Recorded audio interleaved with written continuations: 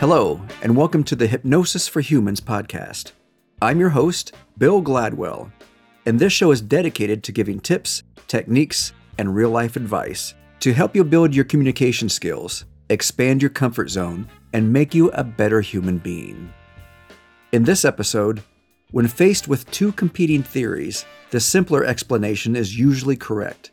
In other words, the explanation that requires the fewest number of assumptions is typically correct. If you have any questions or comments, click on the link in the episode notes or contact me through my website at hypnosisforhumans.com.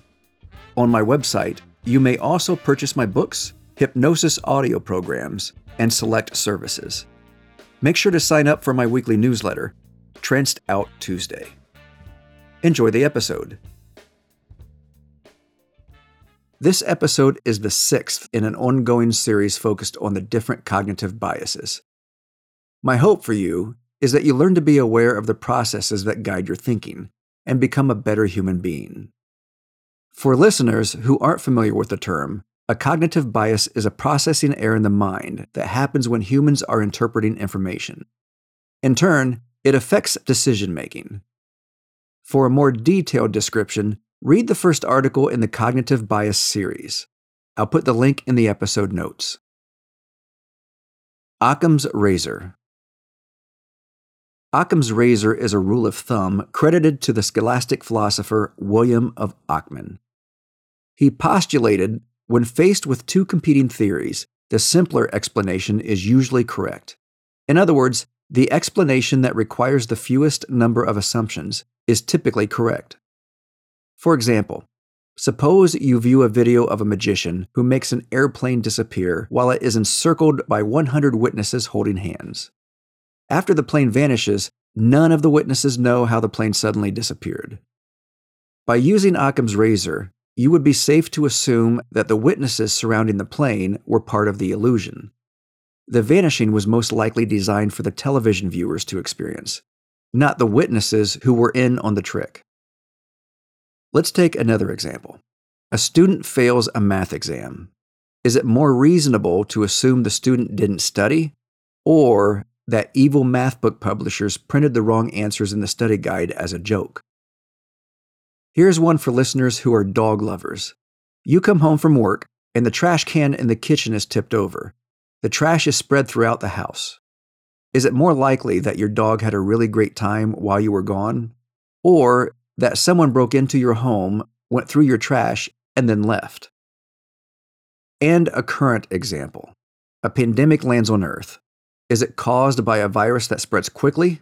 Or is COVID-19 part of a strategy conceived by global elites, such as Bill Gates, to roll out vaccinations with tracking chips that will later be activated by 5G, the technology used by cellular networks? This is a theory that a third of our population currently believes in some form or another. 7 things we can do now. Number 1. Apply Occam's razor regularly when developing our beliefs and opinions. Usually, it's best to keep things simple and not jump to elaborate conclusions without hard evidence. Number 2. Learn to entertain a thought without accepting it. In other words, be open enough to consider an idea before making a judgment on it, rather than prejudging it as true or false, or right or wrong, without first having considered it. Number 3. Be open to the possibility that what you believe to be a fact could be wrong. Number 4. Get excited when you discover that what you believed was wrong, or not wholly accurate. This is how humans grow and improve. Number 5. Be okay with finding out that you're mistaken. It's the ignorant human who holds on to a belief, even after learning valid information that negates their belief. Number 6. Know that you do not have to be the person you were even a minute ago. Humans are designed to change and adapt. When you are provided with new evidence, be courageous. Think, I used to believe that, but I was wrong.